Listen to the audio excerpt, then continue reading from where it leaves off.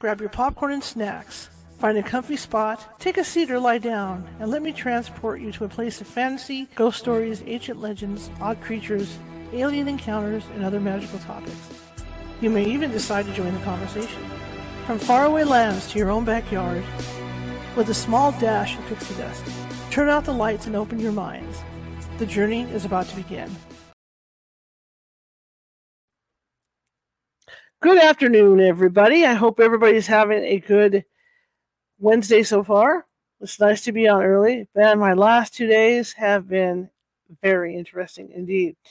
My name is Charlotte. I'm going to be your host for the next hour. I'm also the owner of the California Haunts Paranormal Investigation Team based out of Sacramento, California, where it's very hot. We're 45 strong up and down the state, which means that we can get to you. But it might take us a couple days. All right, it's California. What a lot of people don't realize, California has a little bit of everything. So we've got the ocean, of course, which everybody thinks about the beaches. But we've also got a lot of farmland. We've got a lot of desert, got a lot of mountains, all that stuff. So a lot of open space, a lot of rural areas. So that when I say, we can get to you in most cases by the next day. Sometimes it takes us a couple of days to get out to help you. But don't despair. We do have mediums on staff that can phone you ahead of time and talk to you about what may or not be going on in the home. And in that case, if they feel there is something going on, they can settle it down until we can get out there. It usually doesn't take us more than 2 or 3 days to get out to a location. All right, that's the start of the show. I got a story to share with you guys that I believe, in hindsight, after having gone through it and sitting around thinking about it last night because I worked nights, divine intervention from my father. And it was interesting to see how it all played out last night. When I finished the show, I had to do some shopping. So I worked on some reels for TikTok and decided to go to the friendly neighborhood Walmart store, the supermarket store. And so I got my car, started to drive over there. I've done that trip dozens of times during the day and at night. Last night, for some reason, I got totally lost, didn't know where I was at. Realized I was down about 7 blocks away from where I was supposed to turn. Had to cut over on another long street on the I'll say 1 Avenue, which is the main thing, and then had to double back and back to the store. Got my shopping done. Got in the car, came home. I even thought, just before I turned the corner to go to my driveway, I thought, well, maybe I should go get some gas. But then I thought, no. So I got to go into my driveway, and there's about 4 guys standing out in front of my house with flashlights. And I'm going, well, what the heck is this? And oh, good, yeah, I can see the internet's doing its 2-step today. Lots of people online, just ignore it as much as you can. Anyway, so I go up in my driveway, park my car, and this guy comes around. He says, "Did you see anything?" And I said, "See what?" He goes, "Well, there was a hit and run about 10 minutes ago." And I said, "Really?" And because when I left, there was this white car parked in front of my house. And the way my walkway is designed, when you walk down the walkway, you can see everything in the gutter. So I get out of my car, I'm looking around, and there's this fairly large red bumper sitting at the end of my driveway in front of this white car. And it obviously was involved in the accident, and whoever had it tore it off and took the plates off of it, so nobody could see it was them. And I'm talking to these guys about this, and I said, well, when did this happen? And they said, well, just recently, within the last 5-10 minutes. So I took pictures of the car and all that, and we were trying to find the owners, because I knew it was one of the neighbors, but nobody was answering. So I finally went in the house, and that's when I got to thinking about this. All that, I've been doing this for a couple of years, going to the same store, usually at night, because that's when I work. And I've never gotten confused or lost going out to the store before. And when I think about it, had I been that 5 or 10 minutes earlier into my driveway, I might have got hit too. So it was definitely coming from my dad. Definitely. That's my dad's style of things. Plus, there's been weird things happening. We started reading that Omnipresent by Lynn Monet, and she puts a disclaimer in the front that before you even read this book, she's heard cases from people that have had activity, after reading this book. And so I thought I had everything grounded here, but it's just weird because I've got weird things going on. And so I honestly believe it's from the book, because I can tell this house is haunted anyway, but I can tell when they're not ghosts that belong here, that it's something different. So I've got something different going on. In fact, when I was getting ready for the show today, my alarm, I have a digital clock over here, high EMF, I know. And I thought I was way behind, like 20 minutes behind schedule. So I'm trying to hurry everything up. Come to find out, the clock's 20 minutes ahead. And there's no reason for it to be 20 minutes ahead. Because you guys know if you unplug these clocks, they've got a backup battery, they'll stay on that time forever, or they start blinking, right? So I have no explanation for it. So I'm going to have to do some cleansing later on today. Okay, getting back to the show. If you're watching from Facebook today and you enjoy what you see and you haven't done so already, feel free to hit that follow button. And remember, I'm looking for happy faces and all that good stuff and thumbs up and comments. Please feel free to comment during the show because that puts me up higher in the in that band hierarchy to where they'll distribute the show to even more places. Okay, you guys have been doing really good with that, so let's keep that up. We're back on YouTube after a 7-day stint in jail. I heard the applause. Thank you. And so if you're watching from YouTube, the same thing goes for YouTube as it goes for Facebook, in that the more thumbs up you give me, the more clicks, the more smiles and all that, the higher in that thing we go. I forget. My mind's like, I'm tired. My mind's like chilling. And it puts us out there to more people. So yeah, let's keep that up. And also, if you haven't subscribed to YouTube, our YouTube channel, please do. I've got 672 videos sitting over there. And they're all on different paranormal topics. In fact, some aren't paranormal topics. I'm a journalist, photojournalist, so I'd like to change it up. So sometimes I might be talking about spousal abuse or maybe a boat sinking in one of the Great Lakes, things like that. I like to change it up. So check it out. I categorized a lot of the stuff that's over on YouTube to make it easier to find. Otherwise, it's a big jumble of stuff. If you want to look for something with Nancy Matz, find the Nancy Matz file. Want to look at demonic stuff? Find the demonic file stuff, etc., etc., etc. online. So anyway, I'm done with that. I will be teaching a psychic development class on August 5th at 7 p.m. Pacific. You can get a hold of that at the meetup.com, and sign up over there at California House Meetup.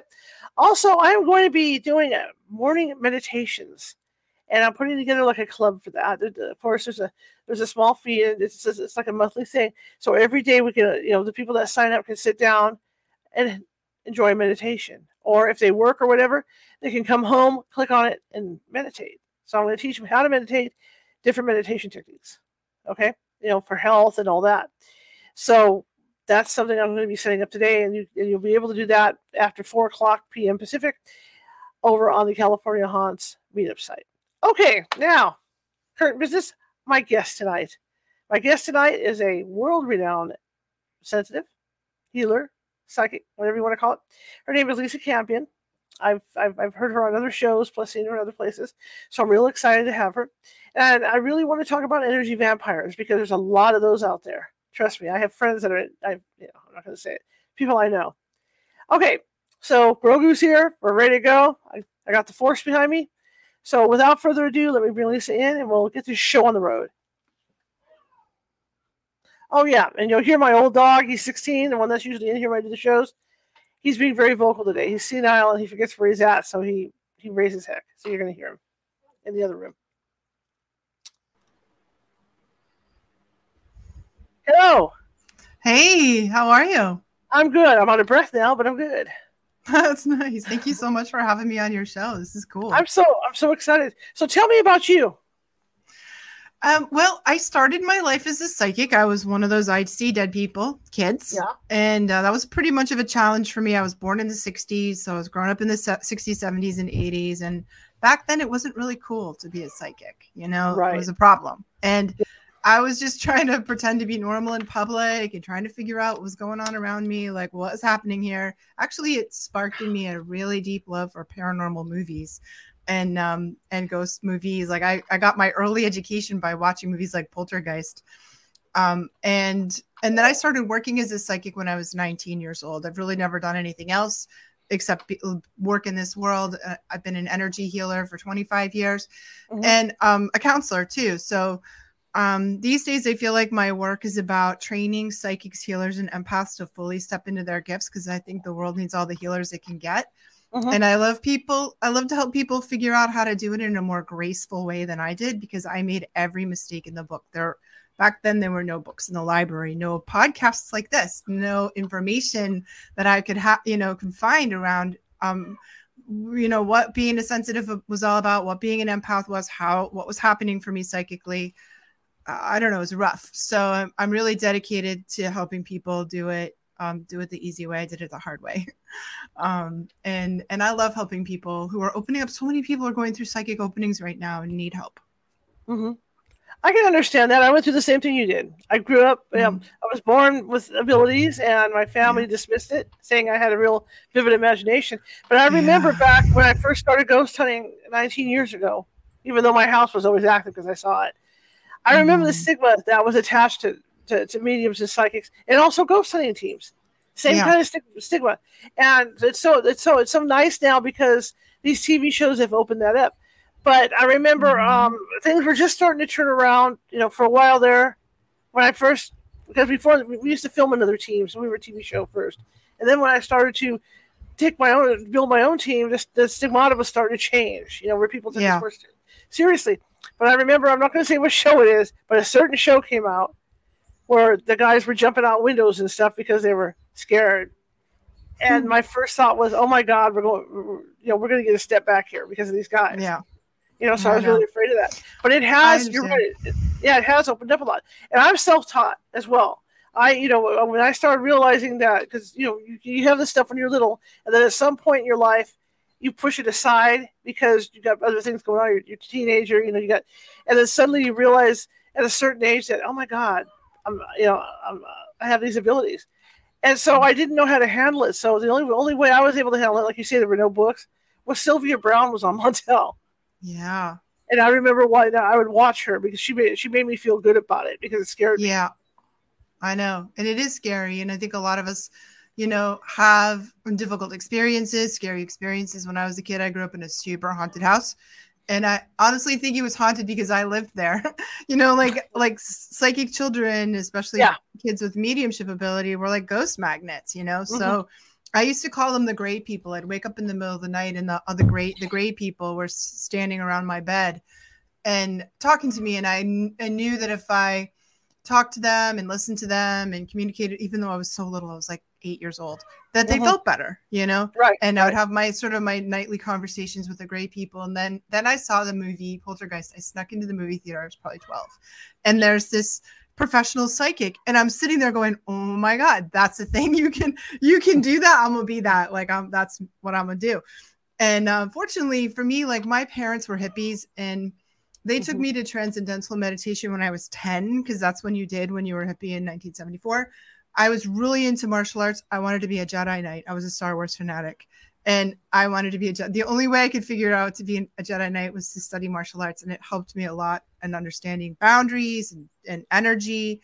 And then it was the 80s and the New Age. It was the dawn of the New Age. And then there were teachers. There was, I started really training, getting teachers. And that's when I started working as a psychic too. But I did house clearings for years. Back in the late 90s and early 2000s, had no idea what I was doing. Somebody was like, can you come over and look at my house? And I was like, sure, definitely. Like, I went alone. I had no idea.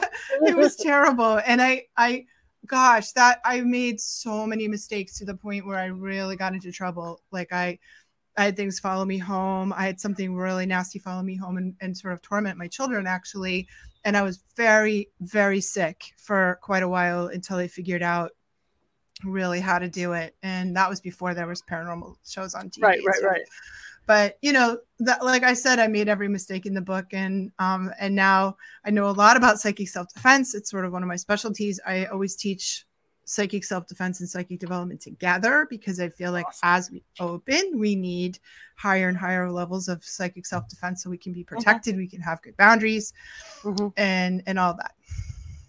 Oh, absolutely. I understand your story completely. It sounds very, very, very familiar, with mine. So we're compadres there.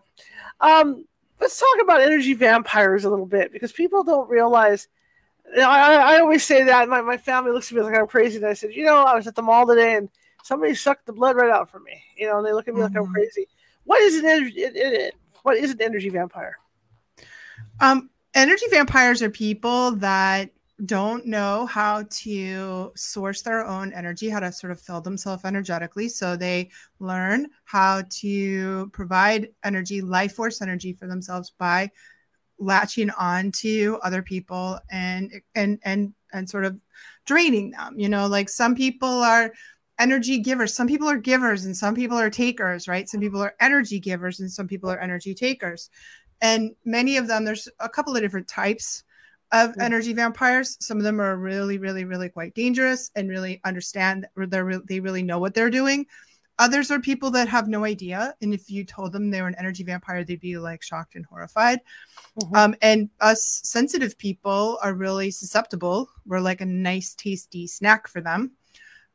And sometimes it's even us sensitive people that are the guilty of being energy vampires. So I think being an energy vampire is a process anyone can fall into. You can go have a hard time in your life, go through some tragedy or fall on hard times and end up temporarily being an energy vampire. So we just need to know about it so that we don't do that. And we need to learn how to spot the really dangerous types kind of in advance so that we can recognize them and not they really can be quite dangerous and bad, to really take a bite out of you.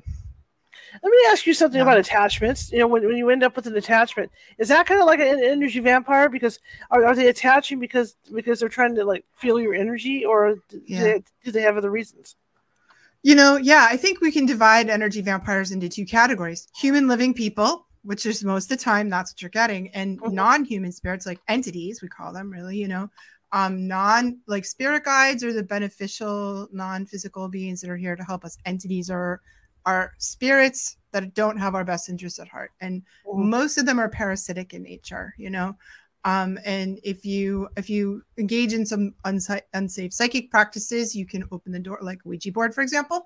You might open the door to the astral realm, which is where most of these the lower astral realm, where most of these parasitic attachments come from, and they're like a tick on your dog, or mosquito. That they're not the lower level ones can be quite intelligent and dangerous. A lot of them are not like a tick or a leech. They're not really very smart, but we don't want them because they do drain our life force energy. Absolutely. And like people who don't or who aren't psychic, they don't realize that drain that the psychics go through, because I know I used to jokingly call it getting goosed by a ghost. Because the minute my stomach would flip, I knew it. I was going to be down for 2 days.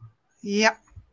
Yeah, and I mean, and stuck dead people can fall into that category too. And ghosts, they're really just people who are in a bad situation. They're in trouble. They're lost. They're stuck. They need help. They're desperate. If you think about like a drowning person, right? Drowning. If you get too close to a drowning person, they'll take you down, right? And a lot of times when we're dealing with the stuck dead people, that's what happens. And us empath types and sensitives can be quite vulnerable to them. We can have a vulnerability or like a susceptibility. They want to be around us because we're psychic, because maybe we see or sense them, because we have the soul of a healer, and they know or think we can help them. So and I find that it's not true for all stuck dead people, but there are the really desperate ones, the really ones who are really in trouble, can really like latch on to you and cause a lot of problems that way. Well, going back to your reference of growing up and watching Poltergeist, that's a perfect example. Because they were latching on to Carol Ann because of her energy, because they liked her energy. Yeah.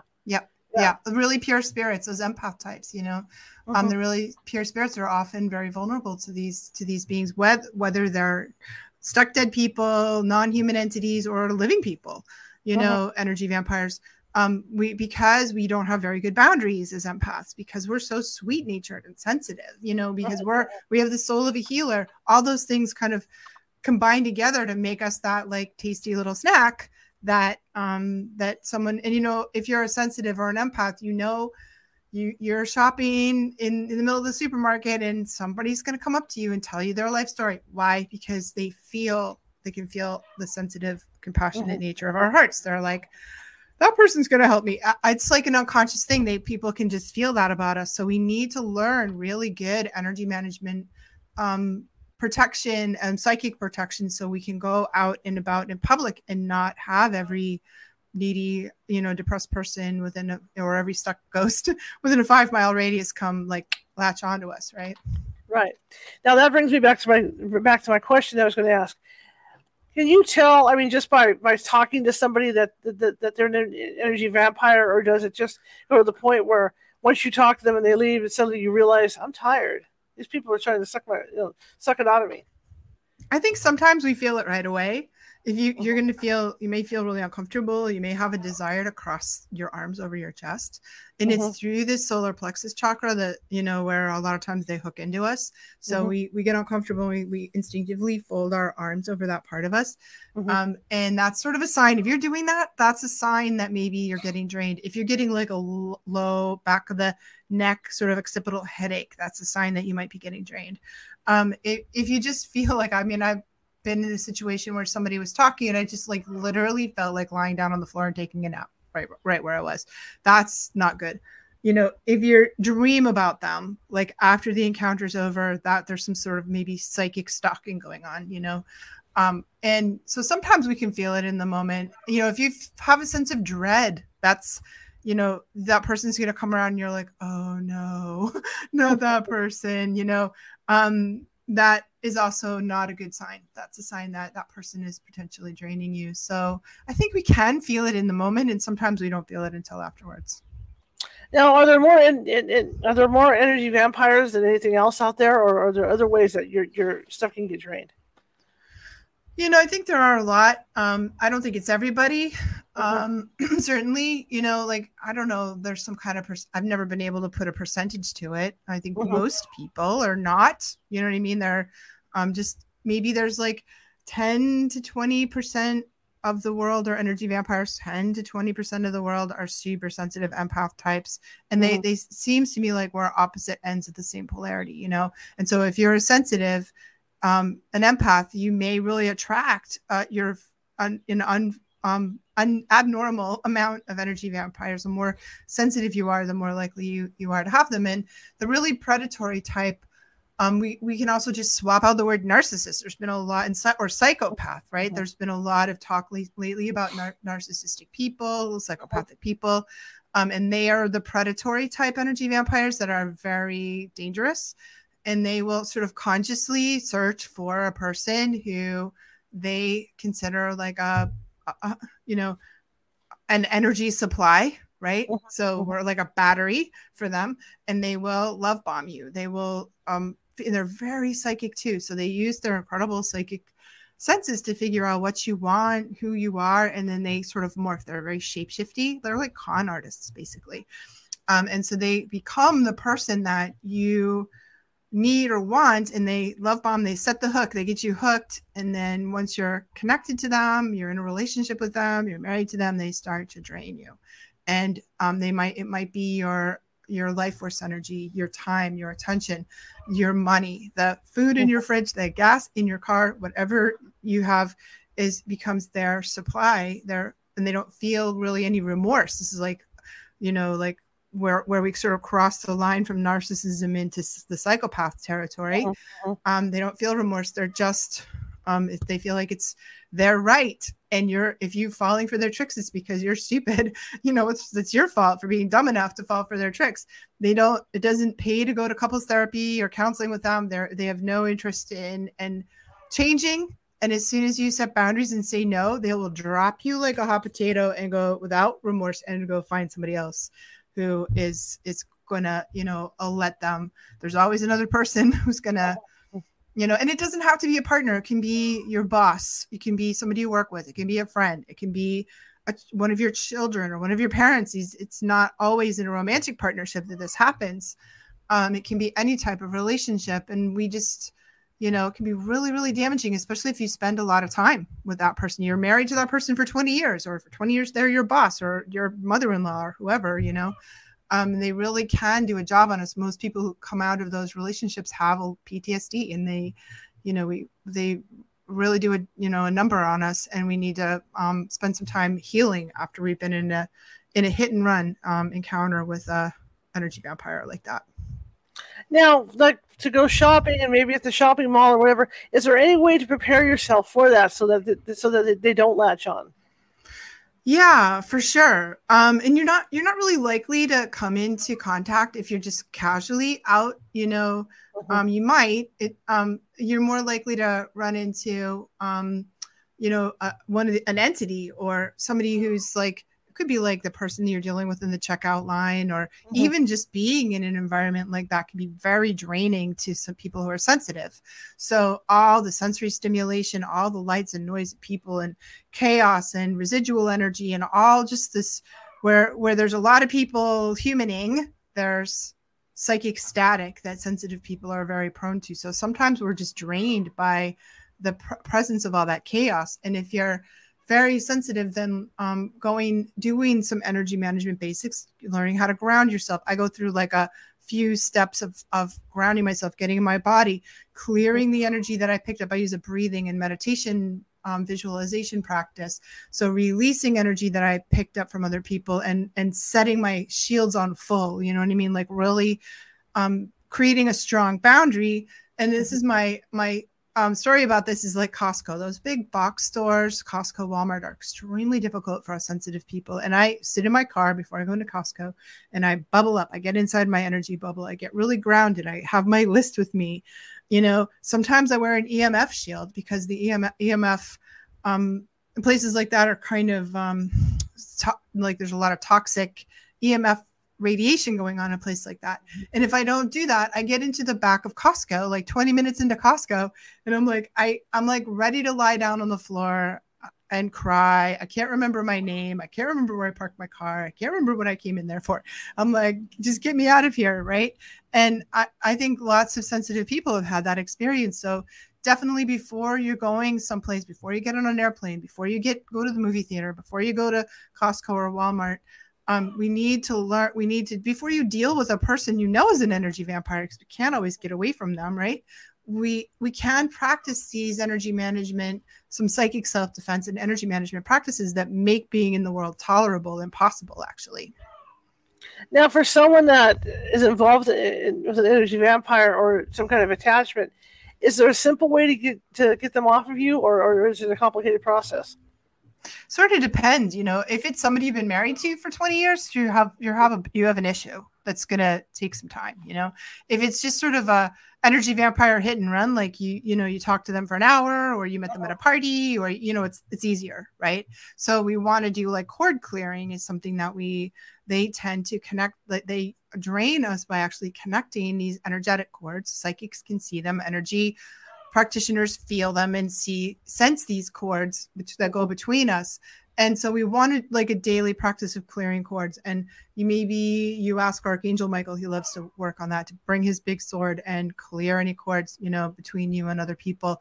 You can take a big crystal and do it. You can use your breath to do it. Running water works really well. So standing under the shower and asking Archangel Michael to clear any cords. I feel them often in my heart and in my solar plexus, in my navel area, and I feel like tugging, pulling there if I've been around somebody. And so we need to do these things on a daily basis. You can learn how to do them. You can probably find YouTube videos about how to clear cords. And you can find energy medicine practitioners like Reiki practitioners who will do it for you. And it's really much easier if you had like a quick interaction with somebody. They come really easily.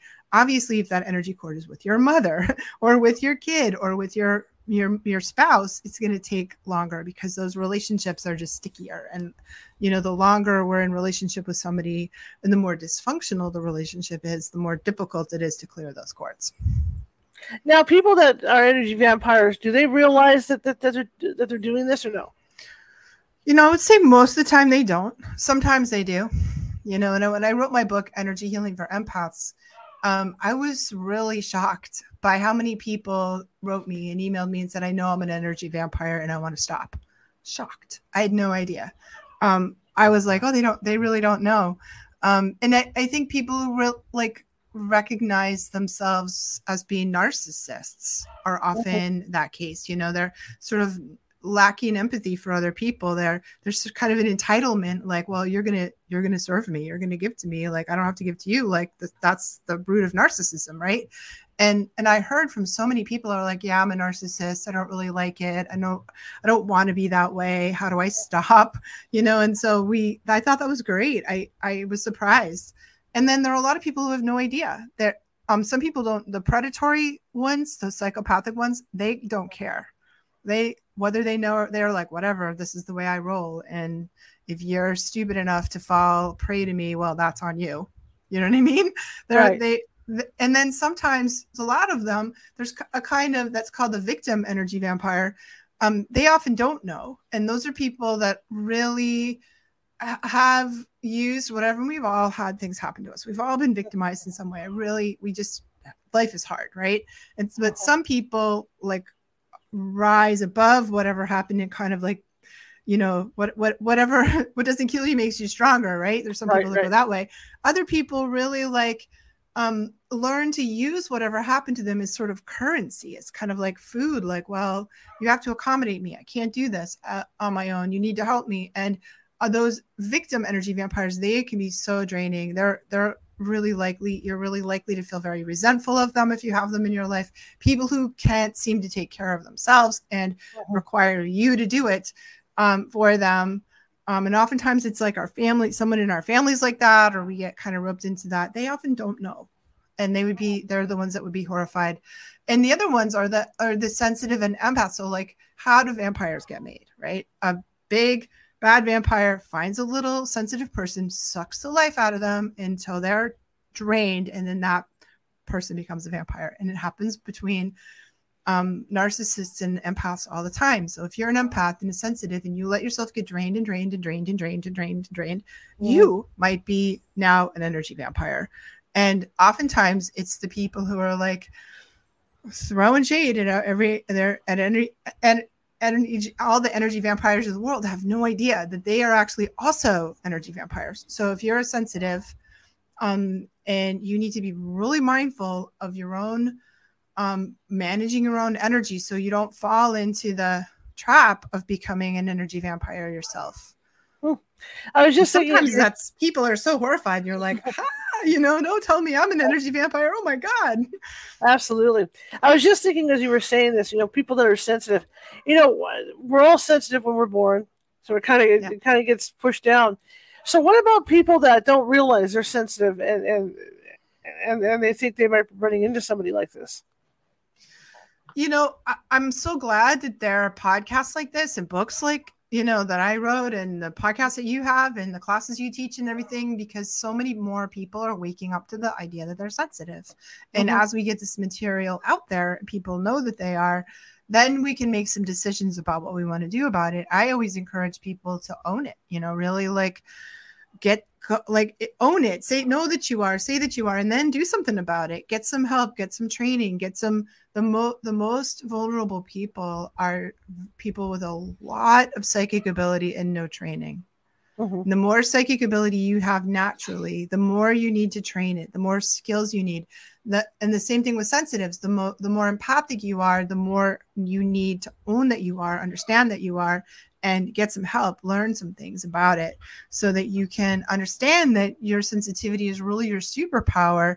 Doesn't feel that way until we get some training. And then it does. Now you mentioned you do psychic development class. So do I, level 1. How important is it for people to understand how to open that psychic door and close it? So important. It's so important. And especially if you have mediumship abilities, and you're prone to talking to dead people, and that's only one of many psychic skills. As a psychic, I'm sort of a generalist. You know what I mean? Like I do a lot of things. I'm really like a soul reader. So I learn how I read people on the level of the soul. We talk about past lives. We talk about your life purpose. We talk about who your guides are, where you're going in your journey. And if you're a medium, like, you specialize in mediumship, it's so critical to learn how to close the door. But really, any psychic needs to do that. And I think all psychics need some functional mediumship. We all need to learn mediumship. If I ever want to get a good night's sleep at an Airbnb, I'm going to do some mediumship, Sure. And so we need to do that. And that's why things like Ouija boards and some sort of this spiritual practice, even some ghost busting practices, can be really difficult if you don't know how to, like if you're doing a ton of EVPs or you're doing some provocation or you're doing like trigger object sessions. If you're not closing the door behind you, then you can make it worse. You can like take what was a little problem and make it a big problem. And I see this a lot in places that do like paranormal tourism. Like that place wasn't so haunted, but now it's really haunted because 8 million people have gone through there and opened the portal more and more and more, opened the door more and more and more. Now there's a really big problem there. So I don't think it has to go down that way, but if we're not mindful about it, it can.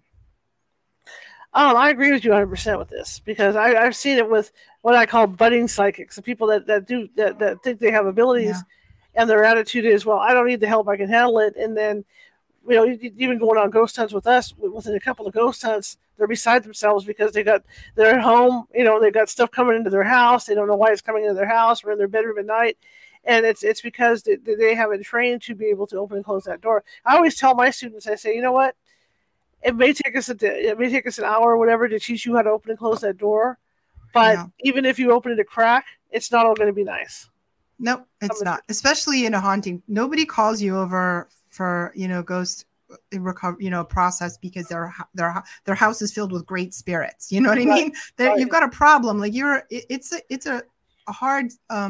You're walking into trouble and you don't really know what you've got until you get in there. A lot of the times, I always say it's like, and I think in the paranormal worlds, ghost hunting worlds, paranormal TV, it like attracts people that are really want it to be true, but they're not 100% sure. They don't 100% believe that. So they don't take precautions, or they do these sort of more provocative things because they want proof that it's real, which in my mind is a little bit like chumming the water and then jumping in to see whether sharks are real. Right. You know what I mean? Like, like, okay, that's a really painful way to find out that sharks are real. Let's not do it that way.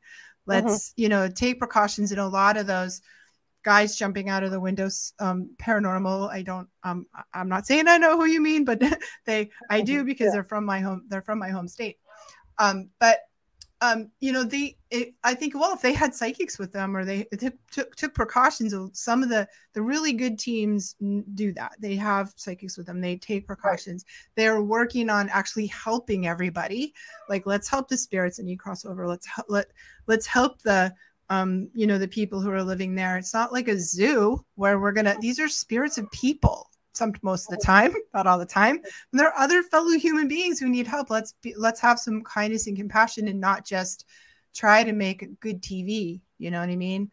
And I think they sometimes they go to extremes because it's got to look good on TV. And for the most part, it's slow. It's not always something's happening every second of the day when you're doing paranormal investigations. So anyway, that's my thought. Well, staying on the TV topic, I noticed stuff too. I don't know if you noticed this early on, like in the early 90s, 19 years ago when I started doing this.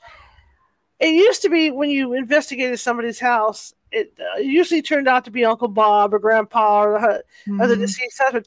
But with the advent of these paranormal shows playing this stuff up, all this demon crap and all this, when people call you now, they don't believe it's their Uncle Bob or whatever. Right away, it's a demon. I need a cleansing. I know it's a demon. Yeah. I know it's a demon. And it's hard to explain to people that, we can't just go in and do a cleansing because we need to go out there and figure out what the hell's going on. I mean, who really is out there? But that's the trend I've seen is it went from being Uncle Bob or Aunt Susie or some family member to it's always a demon. Yeah. I know. It used to, like in the medieval ages, it was always a demon too. You know what I mean? Like it was, they didn't know how to explain mental illness or physical illness. It was always a demon. And then we went into the age of reason where it was never a demon, even though sometimes it might be, and now I think, that paranormal TV, it really gets people all anxious about that. Sometimes it is, most of the time it's, it's something else. It's a residual haunting or it's a human spirit or it's a non-human spirit that's not a demon. And if, sometimes it is, but, let's hope it isn't because that's really a problem. That's really an issue, Right. And I just think Ouija boards, man, like some of the things, so much trouble happens because of spirit boards or sort of unsafe psychic practices. And if you don't want a demon, like don't join a satanic cult, don't do blood sacrifices, don't look up on the internet how to conjure a demon. Don't do that. Like there's some like common sense. Demons are actually pretty hard to come by and you sort of have to invite them, in. And, that's not so true of just the lower astrals that are just around, and these like, don't take the Ouija board to the abandoned mental hospital and smoke a lot of weed on Halloween on a full moon. And, like that's good.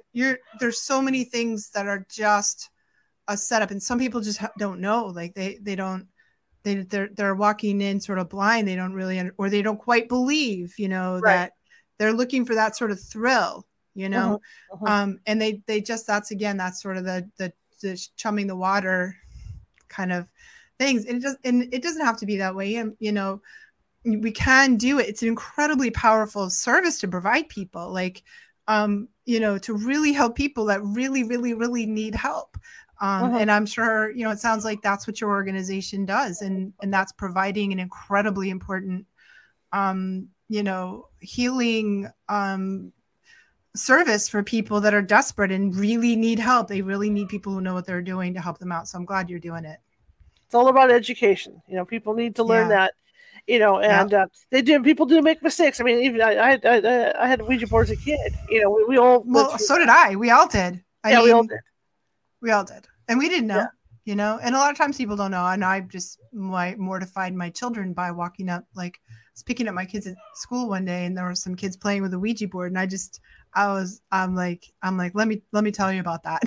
And my kids were like, Mom, you're so embarrassing. Why did you do that? And I'm like, important safety tip. Like, let's because you find it in the toy section of a store. Oh my God. Yes. You know what I mean? Like, so how dangerous could it be if it's in a toy section in a store? And sometimes it's fine. It's not every single time ends in disaster, but some of the most gnarly cases I ever had to deal with came from Ouija boards. And when you talk about them being in a store, I was over at Barnes & Noble. I'm going to name it. I don't care. And they actually have a pink one for girls, for little girls. Oh, boy. Yeah. The stuff like it's just like, okay. But see, I mean, these guys don't believe in that stuff, or maybe they do. Maybe that's the whole point, is these people that manufacture these things, who knows, Like the movie Damien, right? They were all over the place. Right. So you don't know. But, maybe the manufacturer's unaware of what they are and what they do. Right. Or is it part of the darker conspiracy? Right. We don't, know, I don't know. To get everybody on the line. Question in the chat room is, and we talked about this a little bit, how do you protect yourself against energy vampires? I think like learning how to recognize them is really important. I think it's all about setting boundaries. So setting energetic boundaries, like really working on the outside edge of your bubble, learning a lot of ways to say no. And there's this technique that I love. It's called the energy close technique. And to do this, you can do it sitting or standing, but you kind of stand with your feet together and your knees together. You put your hands together kind of like in a prayer position, or like this. You put your tongue on the roof of your mouth, and then you don't look in their eye. So like you look at their eye, you look at their forehead, or you look at their eyebrow, and then you don't say much. I've done this. I've done this all over. When I met a politician once. I've done it when I was on TV, actually. And you're just like, because eye contact is a really powerful way for them to get in. And especially if we're sensitive, we're psychic. If you're a visual psychic like I am, we perceive a lot through our eyes. It's they say they're the windows to the soul. So eye contact can be a really powerful way somebody gets right into your energy field. So I think it's about knowing a lot of different ways to have boundaries. And some of that is energetic and psychic self-defense. And some of that is lots of really nice ways to say no, like, no, I can't talk on the phone. We all have that friend that calls you on the phone, talks for an hour and a half about the same problems over and over again. They don't do anything to help themselves. They don't really hear what you want to say. They just want to dump all their stuff. And they're like, how are you? Oh, sorry, gotta go. Boom, boom. Right. And you're like, oh, that's the victim type vampire. And so what we need to do is learn to say, no, I've got 10 minutes. I can talk to you. I have 5 minutes. I can talk to you. I have 10 minutes. I can talk to you once a month or whatever it is, so that we can, we don't just, as empaths, we're so kind. We really care. We're such big hearted people. We really want to help. And yet dealing with that type of energy, you might as well just like cut your wrist and pour that blood right on the sand. You know what I mean? Because it's like a black hole. There's never enough attention you can give somebody like that. They're not really interested in changing. They don't really want to hear what you have to say. They don't take steps to change their life. They're sort of enjoying their misery in a way. And if you get roped into that, they're just going to take a huge bite out of you. And thanks for that. Bye-bye. I got to go now, So we need to learn how to say no, how to set boundaries. I'm not going to talk to you for an hour every day. I'm going to talk to you for 10 minutes once a month or whatever it is, even if it's a relative, even if it's,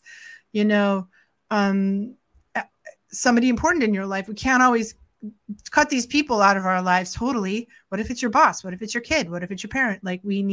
And in those cases, we need, it's really hard in work environments when you're running into these people. Like, we want to learn how to set boundaries where we don't get fired, where we can still do our job. And that means practicing a lot of ways to say no and shields on full. Absolutely. Now, you kind of touched on your abilities. Every psychic has a different way they work and they see things. What do you see when you're doing a reading? Are you actually seeing the people that you're reading as far as the ghosts go, or do you feel it a different way? I'm mostly a visual psychic, but I get it really on all the channels. You know what I mean? So sometimes I feel emotions because I'm an empath. Sometimes I just know stuff. A lot of times I'm hearing a voice inside my head. It's kind of coming on all channels and all at once, because I've been doing this for, I hate to say it, 40 years. Now. And I'm like, it's 25 years. When I really did the math, I was like, oh, it's 40 years. Dang, where'd the time go? Right. So, right. So I'm getting it on all the channels, kind of like a push through my whole system. But primarily I'm a visual psychic, and it's the most rare. It's the biggest pain in the bum. If you have that one, you kind of often wish you didn't. It can be quite disruptive to be a visual psychic. And what's sad for me is a lot of people feel like they're not psychic because they're not visual. Well, I don't see anything. This happens to me all the time. And they, let's say you do guided meditation, for somebody, and they're talking to their guides and they're having a lot of experiences, but they dismiss it all because they're not seeing anything. Right. Well, you might not be, because it's the most rare, but you might be feeling things, knowing things, sensing things, hearing things. We have so many channels that we're receiving psychic information through that I really don't want anyone to dismiss what they're getting because they don't see. Somehow seeing has become synonymous with psychic, and it's not really. Like, let's talk about perceiving. What are you perceiving? What are you experiencing? Because those two words open us up to all of our psychic senses. Well, I'm feeling this thing. I'm feeling this pressure in my chest. I'm feeling all this emotion. I'm just getting this knowing, this sense, I'm just sensing and knowing. I'm hearing something. Wow, there's a lot going on, even if you're not seeing. Yeah, that's one of my philosophies too, is that when I teach, I always tell them that there's no wrong answer. Because they may be picking up something that I'm not picking up, or vice versa. And I don't know about you, but when I get the messages, like you say, I hear them in my head. I'll hear the voices. I'll just start jotting stuff down, what they're telling me, to try and piece it together. That's great. That's automatic writing is such a good way to go. And automatic writing, especially if you're an auditory psychic, clairaudient, writing is something that will help you develop that. And here's a really good exercise. For example, let's say you want to talk to dead Uncle Fred. Try getting a picture of Uncle Fred, light a little white candle maybe, and a little stick of incense. And you're like, I only want Uncle Fred. And then you write down, I write on my computer because I'm faster than writing longhand, but you can write longhand, and you ask a question. Hey, Uncle Fred, how you doing over there? And you just start writing down. It feels in the beginning like you're making it up. It feels like you're just pretending, or it's just your imagination. But if you keep going, pretty soon, it's Uncle Fred is really answering you. And you can kind of look back on it and go, oh my God, that's just exactly what he would say in the way he would say it. If you're not sure, you can get your pendulum out and use your pendulum to yes or no, yes, no. Was that Uncle Fred? And get an answer from or muscle testing can be also a powerful way to get confirmation. And automatic writing is probably the best way to strengthen the auditory psychic skill. So that's great that you're doing that. Let me ask you about muscle testing. I've never heard of that. Tell me about it. So muscle testing is a kind of way to get a yes/no answer, like a pendulum. And when we work with a pendulum or any dowsing tool, dowsing rods or something like that, we want to get a yes/no, I don't know. question out of it. We can do the same thing with muscle testing. So the way that I learned it is you take your pinky finger and your thumb and you kind of squeeze them together. And then you take your other hand and you're like, show me yes. So when it's yes, for me, it's strong. I can't break it. Show me no. And I break it, And so you can check, well, was that Uncle Fred? Yes, it was. Was it something that was it really an angel? Like, what was it? And we can go through a series of questions, and you can do the same thing with a pendulum. But if you don't have a pendulum, you can muscle test. Some people sway, like if you're standing up, like moving forward is yes and moving backward is a no. Energy healers do this a lot when we're asking questions in healing sessions. Interesting. When you talk about the sway, now I have done that in portals. Like if I'm in the building to see if there's an opening there, to stand where the opening is, put my arms out to my side and see if I'm swaying back and forth from the energy. Yeah, that's great. Yeah, that's really good. You can also use dowsing rods, rods are really good for that, or even a pendulum. I find the pendulum is a little too small often for a space, but you can walk through. My grandparents were from Vermont. That's where dowsing is from, So many people in my neck of the woods do you work with dowsing rods, and you can walk around your space holding the dowsing rods, and when you hit a portal, they open up. That's a really cool tool too. When we talk about getting back to energy vampires, I know there's a lot of people that are out there that are vampires and they don't realize it. For a psychic as yourself and as sensitive as you are, is it hard for you to go into public places like malls and stuff? Totally. It always has been. And I'm better now because I work at it. You know what I mean? So before I go into the mall, before I get on the airplane, before I go to the movie theater, I work it. I sit in my car. I do my ground, clear, protect, shields on full. I wear an EMF shield. And then I take a break if I get halfway through the mall or halfway into Costco and I need a break. I go into the ladies' room. I do it again. I wash my hands and I say, with this water and this soap, I'm washing away any energy that I picked up that does not belong to me. And then I put my shields on full again. I was kind of a science fiction geek when I was a kid. Well, I still am, but I was like a Star Wars, Star Trek kind of chick. So like shields, like shields on full, Captain. And you imagine that thing coming all around you, like that works. We have like the outside edge of our energy field, which is usually about arm's length out, has a boundary layer to it. And it's like we're inside our own little egg. And if you're an empath, that boundary layer is more like a sponge. That's why they call empaths psychic sponges. And that's great because that's how we get all the psychic information we're getting. That's how we feel what's going on with a person or a haunted place that we're dealing with. And the problem with it is we're absorbing all that stuff like halfway through the mall or halfway through Costco. Your sponge is full. And when your sponge is full, you hit something called empathic overload. You don't feel good. You leave your body. You have a headache. You get cranky. You get exhausted. You have a meltdown of some kind. You have to go home and take a nap, right? So we want to avoid this empathic overload. That means we can use the power of our imagination, our intention, to make the bubble to make this more solid, to make it something like really like a castle wall, a coconut shell, the energy field from Star Trek, whatever it is, your image you're using. And when over time, when we do that, we can change our sponge to be something more solid. And that's what non-sensitive people are dealing with all the time. People who are non-empathic, they have a solid boundary between them and the world. And so they're not having the problems we're having.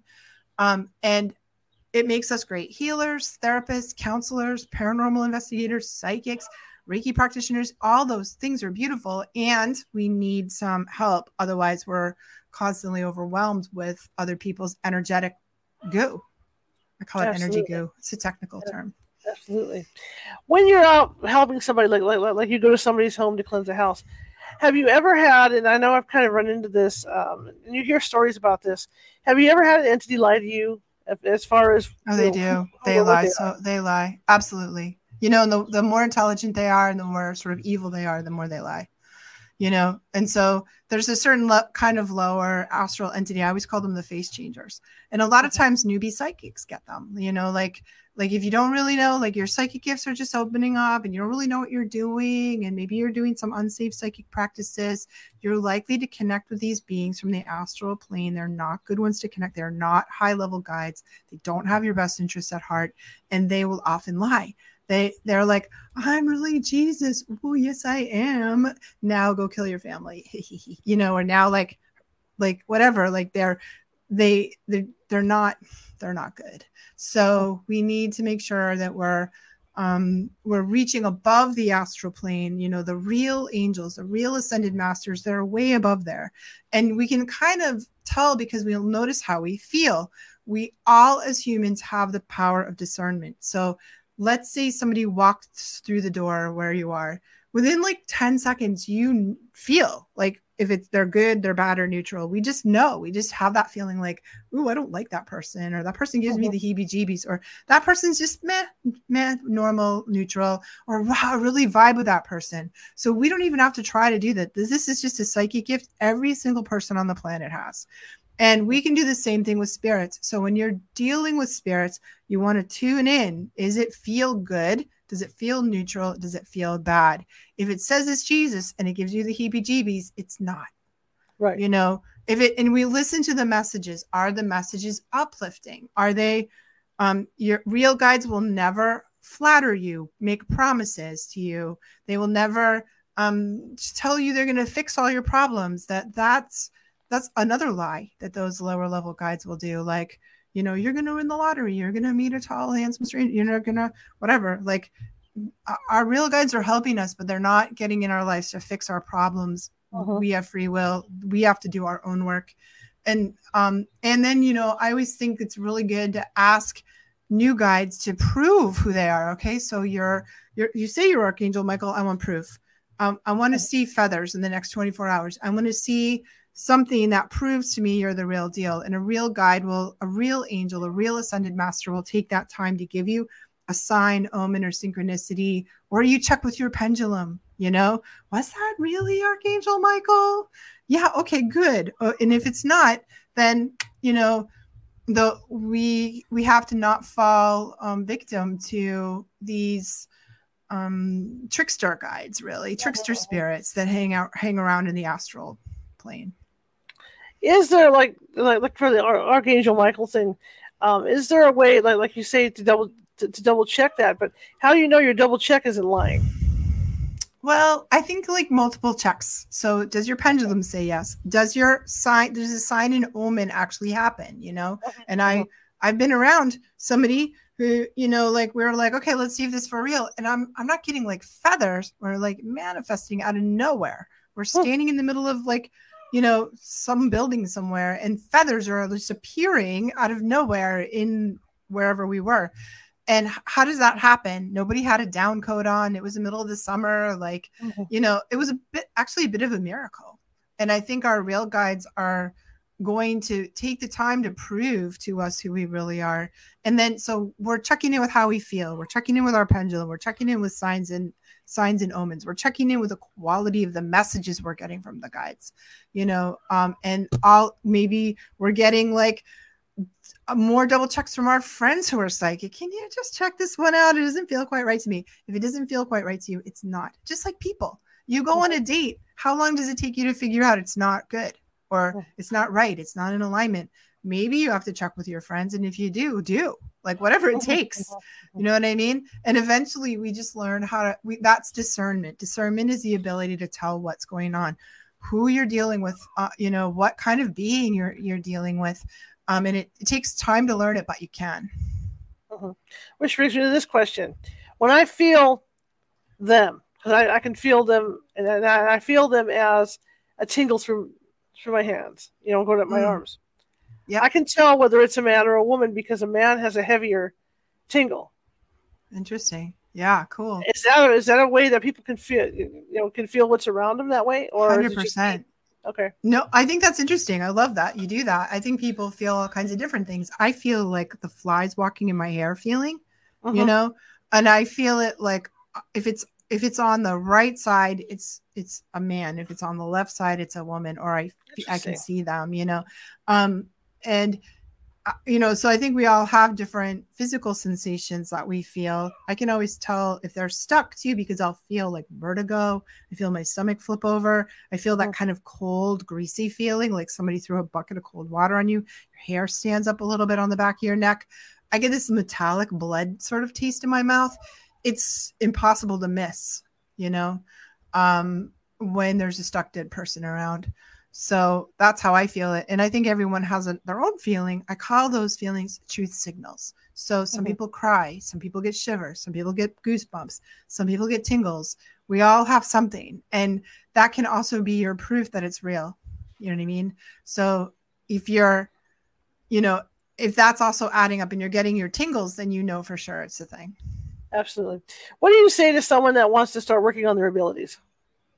I think that's great. I think we all should. And I think we need help. We need training. There's this misconception that you're just magically psychic, like without any work. You know what I mean? And that's not true. It's like an ability like any other ability. That's why my book is called, Awakening Your Psychic Ability, because it's like any kind of ability. Just like if you had a ton of musical ability or a ton of athletic ability, you'd still have to work it. You'd still have to practice. You'd still have to have a teacher, and to learn things. Yeah, that's it right there. Thank you. Yeah. And so we, I wanted people to let go of this idea that if you're not magically psychic now, you never can be, because that's not true. Man, this hour has blown by. Look at that. We were just chit-chatting away. I know, really so super really fun. I like talking to other psychics because it helps me.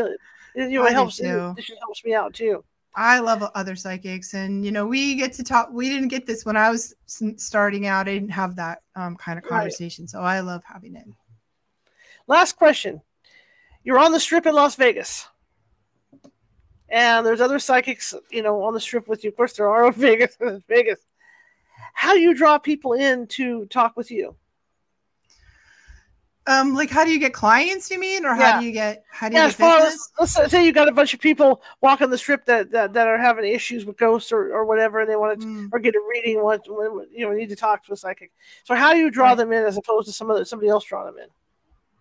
I think it's just being really honest, being authentic. Like, we send out a vibration, right? So we want to tell our story. We want to share who we are. We want to be really honest, real, authentic. And as we send out that vibration of who we are, it attracts people that want what we have, So like this podcast, the podcast you're doing, or the books that I write, or whatever we're doing on our social media marketing thing, we're just being real. We're just being who we really are. And that we leave it to resonance. We leave it to vibration. People are going to be like, oh, wow, I really like her vibe. I really like what she has to say. That's going to work for me. So I think the best marketing just comes from deeply being authentic and telling our stories and letting people find us that way. Absolutely. What's next for you? Well, I have another book coming out in November. It's a journal, actually, a prompted journal called the Psychic Awakening Journal. So that's pretty exciting. And I'm starting a business class actually in September I work with people who want to become a professional psychic healers, because the business stuff is hard. I love entrepreneurship, but not everybody does. So my mission in life is to create an army of healers to go out there and save the world. And that means sometimes we need business help. So we do know how to get clients. But, all that stuff's on my website, all the classes I teach. Sure. I teach Reiki online. I have books for sale. I have 3 books now. So, come visit me on my website, lisacampion.com. Leave me a message. Tell me what you need, and I'll help you, whatever's going on. Fantastic. Lisa, thank you so much for coming on. I appreciate it. I learned so much. Love talking with other psychics out there, and it was great. I really appreciate it. Thanks for having me. I enjoyed it so much too. And maybe at some point we'll get you back on down the line. I hope so. Thank you. All right. Well, thank you very much. You have a good rest of your evening. Thanks. You too. Okay, bye. All right. Yeah, I always learn so much when I talk to other psychics. It's great, because I ended up having a lot in common with her, so I enjoyed it. Tomorrow, we're shifting gears. We'll be back at 6:30 p.m. Pacific. We're going to be talking with W.T. Watson about the Canadian Sasquatch. We don't hear a lot about that. So we're gonna be picking his brain. And he not only deals with Sasquatch stories, he deals with dogmen and similar creatures. So we're gonna have a real nice, resounding hour to talk with him. I want to thank everybody for coming, and hopefully the dog settles down because he's very active. I want to thank everyone for coming today because I know it was an early show. I appreciate it. And for those of you who had to listen to this after you got off work, thank you. Thank you all. Thank you all very much. Man, my eyes look weird because it's just allergy. I'm just so full of allergy right now. But I want to thank you. If you like the show, share it with 5 people. If you hated the show, share it with 5 of your enemies, as we are equal opportunity here at California Haunts Radio. And as you heard Lisa talk about opening and closing that psychic door, my Psychic Development Class 1, which I am teaching on the 5th of August, teaches you just how to do that. It teaches you how to open that door, even a crack, and then shut the door, so that way nothing bad will come through. And that's the steps you have to take. You have to learn how to open and close that psychic door. So if you're interested in that, be sure to visit the California Haunts Meetup, California Haunts Paranormal Investigation Team Meetup. Go to events and sign up for that class because it's really a good class, and you'll be doing psychic things afterwards. All right. Anyway, if you like what you heard and saw today, please feel free to leave me a thumbs up, a smiley face, hearts.